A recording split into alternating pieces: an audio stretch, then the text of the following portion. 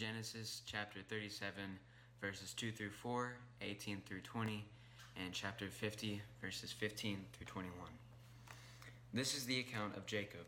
Joseph, a young man of 17, was tending the flocks with his brothers, the sons of Bilhah and the sons of Zilpah, his father's wives, and he brought their father a bad report about them. Now Israel loved Joseph more than any of his other sons, because he had been born to him in his old age, and he made a richly ornamented robe for him. When his brothers saw that their father loved him more than any of them, they hated him and could not speak a kind word to him. But they saw him in the distance, and before he reached them, they plotted to kill him. "Here comes that dreamer," they said to each other. "Come now, let's kill him and throw him into one of those cisterns and say that a ferocious animal devoured him. Then we'll see what comes of his dreams." When Joseph's brothers saw that their father was dead, they said, "What if Joseph holds a grudge against us and pays us back for all the wrongs we did to him?" So they sent word to Joseph saying, "Your father left these instructions before he died. This is what you are to say to Joseph. I ask you to forgive your brothers the sins and the wrongs they committed in treating you so badly. Now please forgive the sins of the servants of the God of your father." When their message came to Joseph, he wept. His brothers then came and threw themselves down before him. "We are your slaves," they said. But Joseph said to them, "Don't be afraid. Am I in the place of God? You intended to harm me, but God intended it for good to accomplish what is now being done, the saving of many lives. So then don't be afraid. I will provide for you and your children." And he reassured them and spoke kindly to them. I will be reading. Good morning, everyone. Statewide fires, COVID-19, child sex traffickers, police shooting unarmed people in the streets, pornography on the rise, and even more than that, pornography being more and more accepted. I forgot to turn this mic on, didn't I? There we go. I was relying on this one. Hurricanes and all that come with it. Floods, winds, and damage. Toilet paper and Dr. Pepper shortages. These are just a few of what we've faced over the last, 9 months? Not even that, since March. And if you're like me, 2020 began with excitement, vision, and a hope of good things to come. And again, if you're like me, you may be a little disappointed, or a lot disappointed, feeling let down, and ashamed of things happening in and around this nation. The truth is, so much is out of our control. We like to be overseeing things in our lives and know that we're able to look after our loved ones and be able to protect them with all that we have. Now, I do this, but I don't like doing it, being a passenger in a car. I'd rather be the driver. I am the passenger sometimes, but I don't like it because it means I'm putting my life in the hands of somebody else and whoever else is on the road. I have no control. Now, don't get me wrong, I also don't like roller coasters. Don't put me near them. But I love taking off and landing on a plane. That rush of the takeoff and the landing, I just love. And I have no control over that.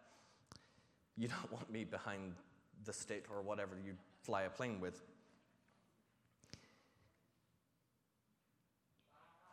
When I'm in control, I feel like I can do something. We only have one life. How we choose to live it is really up to us. Yes, I understand. Things will happen to us like COVID and hurricanes that we have absolutely no control over. But how we respond to these things is what we can and must control. The truth is, the reason we don't like things we cannot control is because we lose stability. I'm glad this stool was up here. I checked this out yesterday. This stool has been up here for a while, and I realized Can you hear that? It's got 4 legs and it wobbles. There's nothing worse than sitting on a stool or a chair or sitting at a table in a restaurant and somebody leans down and the whole table, whew, you've been there, right? When the table legs are not level. Now, the ground could be completely secure and be firm and completely flat, but it wobbles. It's lost its stability. It doesn't feel safe. And we don't feel comfortable sitting on it or at it because it wobbles. We don't like wobbly stuff. Take that personally if you want, but that's not what I was going with. Realistically, when we find a problem like that, we'll stick a tissue under it and we try to have a temporary fix. We like to do things ourselves. But what if I told you there's a permanent fix to all problems? When life wobbles, instead of putting a napkin under the leg, sometimes a simple yet drastic change needs to happen in our lives. Let's see if I find this right. I couldn't find a 3-legged stool in the building, so I have a tripod. This will get the same idea across. A tripod, and even, I noticed this microphone over here has it. It's got 3 legs. Why? Because they're stable. 3 legs are stable. So many pieces to this one. 3 legs are stable because as you pull it out, it doesn't wobble. The weight is evenly distributed between the 3 legs. When you have 4, if something goes wrong with one of the legs, it starts to wobble. This will not wobble. Now, the top may not be completely level, and if I adjusted this, I can still angle it, but it's still stable. It does not move. It does not wobble. And I've titled this lesson, Being a 3-legged Stool in a 4-legged World, because so often we like to include ourselves as a leg, to have control. But the truth is, we have no control, which leaves only 3 other beings for us to lean on. 3-legged stools don't wobble. And like I said, sometimes it can be off skew, but it will not lose its stability. It is firm. It is on all 3 legs are touching, unlike the 4. You no doubt have instability in your life, maybe concerning your job or lack of one. How are you going to pay your bills? Marriage instability causes a lot of other kinds of instability.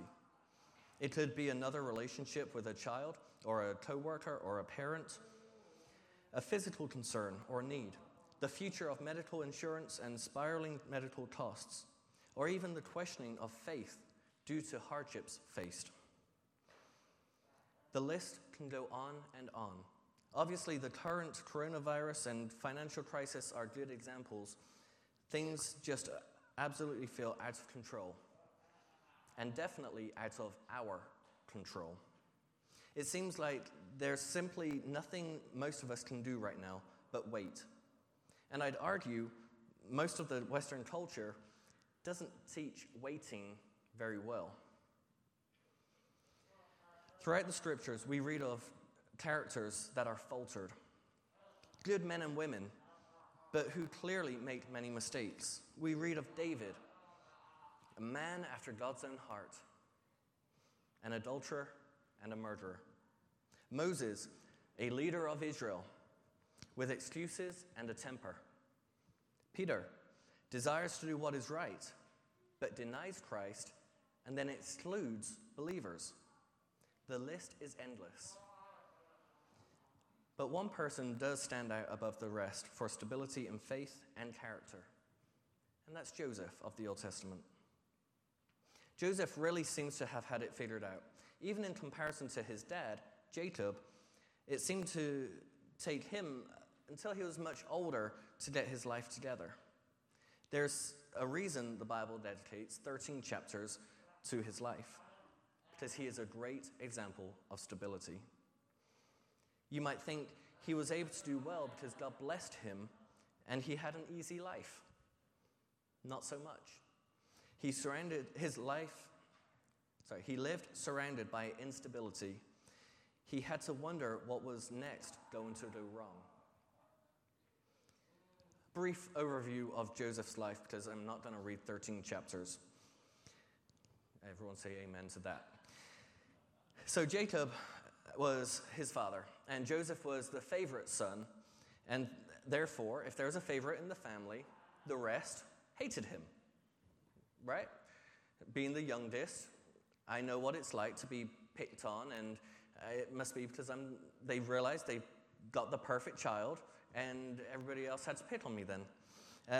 So I know what that's like. Just kidding, Mom at home. So his brothers hated him, so they threw him into a pit and said, let's leave him there and he'll die. And, wait a minute, we can make some money out of this.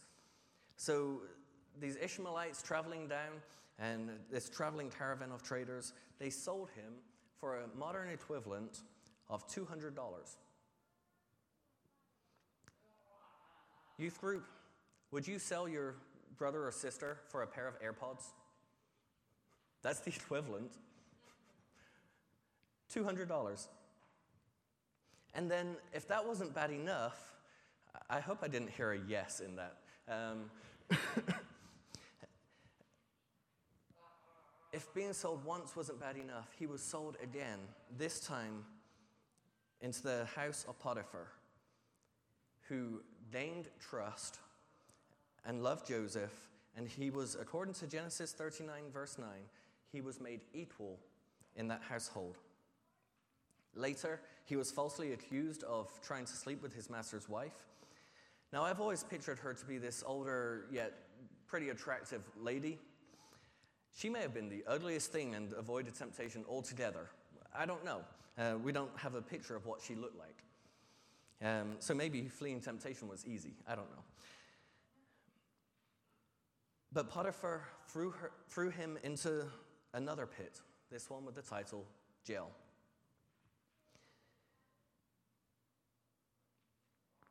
In prison, he meets two men who have different dreams on the same night. And he interprets their dreams.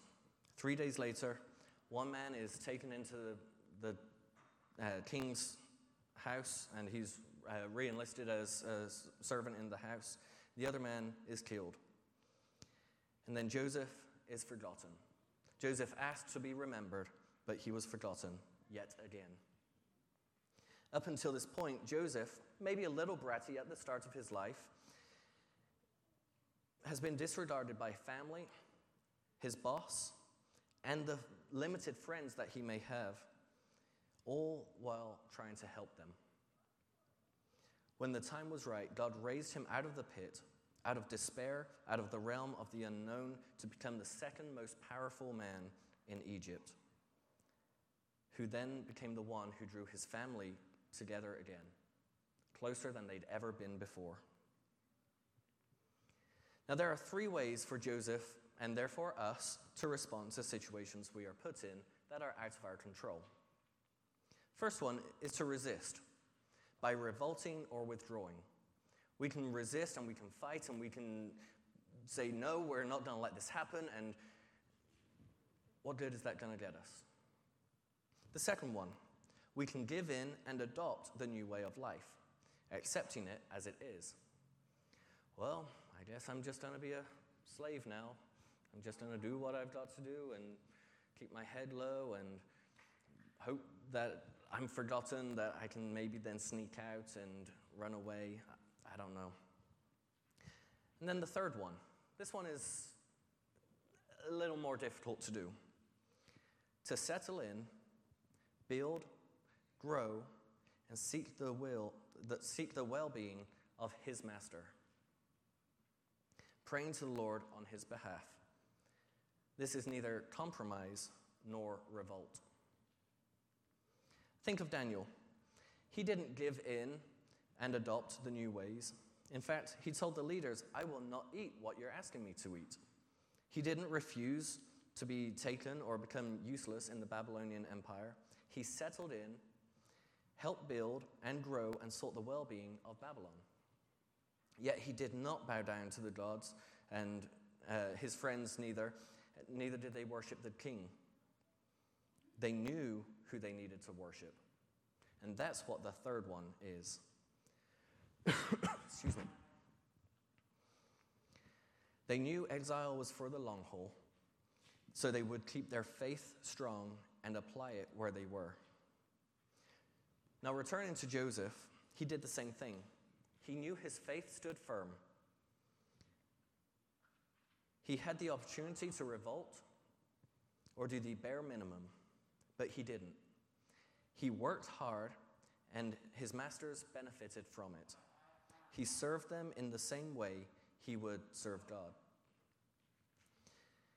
In Colossians chapter 2, verses 23 through 24, it reads, "Whatever you do, work at it with all your heart, as working for the Lord, not for human masters, since you know that you will receive an inheritance from the Lord as a reward. It is the Lord Christ you are serving." By taking this mindset, not resisting powers or giving up and giving in, Joseph was able to flee from the temptations of power and those around him by pursuing righteousness, faith, love, and peace. He didn't even have to question it. Sin came around the corner, and he didn't question. He said, "Nope, I'm out of here." How quick are we to flee temptation? Paul writes to Timothy in 2 Timothy chapter 2 again, "Flee the evil desires of youth and pursue righteousness, faith, love, and peace, along with those who call on the Lord out of a pure heart. Don't have anything to do with foolish and stupid arguments, because you know they produce quarrels. And the Lord's servant must not be quarrelsome, but must be kind to everyone, able to teach, not resentful. Opponents must be gently instructed in the hope that God will grant them repentance, leading them to a knowledge of the truth, and that they will come to their senses and escape from the trap of the devil, who has taken them captive to do his will." As Christians, we have a decision to make. We can fight the things around us, calling out sin and evil and not getting very far with it. We can give in and adopt. Well, everybody else is sinning, so I guess I will too. Or the third option, settle into the culture, build relationships. The saying goes, people don't care what you know until they know that you care. Grow and seek the well-being of the people around you, whether it's your family, neighbors, friends, or going up as high as the government, whether we agree with their choices or not. We can stand firm and say no. We can flee from spiritual danger. We must set a stability in our lives so that the world knows we stand on the Word of God, and that's where we find our strength.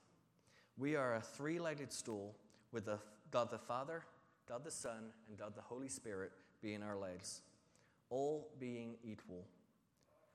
We cannot wobble or fall. I saw this quote earlier this week, and I thought how relevant it is to this message. You can throw in the towel or use it to wipe the sweat off your face. Taking the third option isn't going to be easy. Being a quitter and foolishly speaking up without full understanding is easy to do. And I want to encourage you to pick up that towel and wipe the sweat off your face when things get hard, when things get tough. Finding your strength from God. Joseph spent the majority of his prime years, 17 to 35, in prison and serving foreign masters. How will you allow God to use you? What will you let God do with you, through you, and around you? I also saw this image a while back. It says, if you if you can do all this with a potato, think of all that God can do with you. As this sits for a minute, I want you to think about this. I want us to think about the world we live in and the things we face each and every day. Like I mentioned at the start, COVID-19, storms, damage, police brutality, and our government, no matter where you stand on the current leadership. We have little or no control over many things in our lives, like Joseph. But we must remember and never forget the story of Joseph and our story have one thing in common, and it's unwavering. The constant in our stories is God is with us. He is with us, and he is never going to leave us. So there are 3 things I want you to take away this week. First thing I want you to take is strong faith, like Joseph's, starts at home. Jacob taught Joseph from a young age that God was with him, and nothing was going to change that. Strong faith starts at home. He knew God, and what was right before him was, Joseph knew God, and what was right before him, he was put in a place of temptation. Know God and learn his word, so when hard times come and we are tempted, we have scripture to fall back on. Live it at home and in public. Teach it with your children, no matter what their age.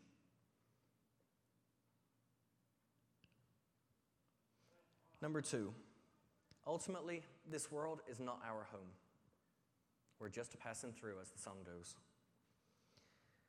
Yes, we are affected by what happens here, but if we consider ourselves to be in exile, not giving up or fighting everything, but seeking the well-being of the people around us, no matter if there are differences, we have an opportunity to be trusted and used by God for the benefit of his people and his kingdom. And third, success comes from finding identity and stability in God. Joseph relied on God to pull him through, and for his silly dreams that his brothers hated, for his silly dreams to become reality. And I want to encourage you to dream. Dream big. You never know how God can or will use you if you don't seek goals and strive for them. So strong faith starts at home. This world isn't our home. Let's just do what we can to spread that word. Let God use us. And success, like Joseph, going from the pit to second in command in Egypt, that success can only come from finding stability in God. As JD read from Genesis chapter 50, you intended to harm me, but God intended it for good. This story is insanely relatable now as we sit in the midst of unrest and right now outright violence toward our fellow people. We need to maintain the attitude of Joseph. It is also important to point out that this story mirrors Christ. He was beaten and murdered by Satan's plan, and though it was intended to do harm, God used it to save all people. As we turn to the Lord's table and we think about the life Jesus led on this earth, we can see that he didn't revolt against God's creation and become holier than thou. Neither did he sin and say, well, everybody else is doing it.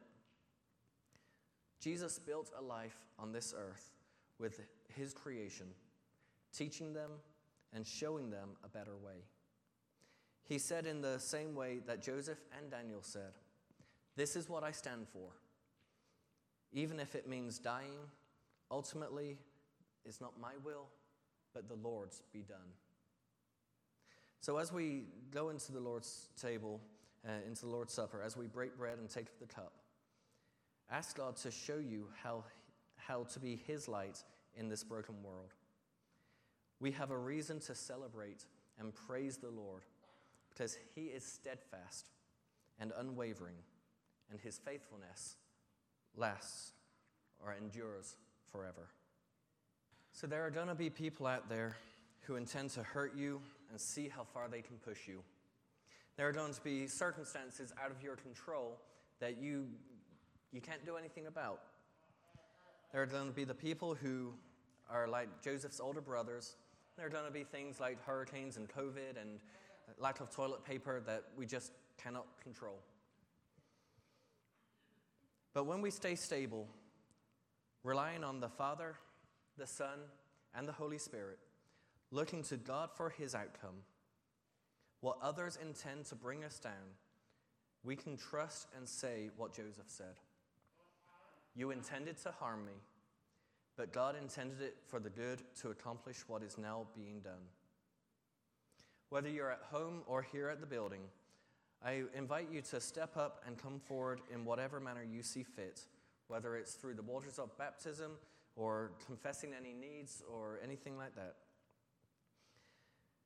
Because life gets wobbly, and the only way for us to stay firm is removing ourselves as a leg and relying on the Father, the Son, and the Spirit for stability and for control.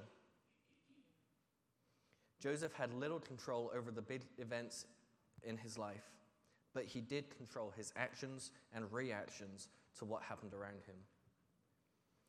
Now, I don't think Joseph was cool with being incarcerated while it was happening, but he did learn to see the providence of God later in life. So in a world of confusion, anger, hatred, and division, how will you respond?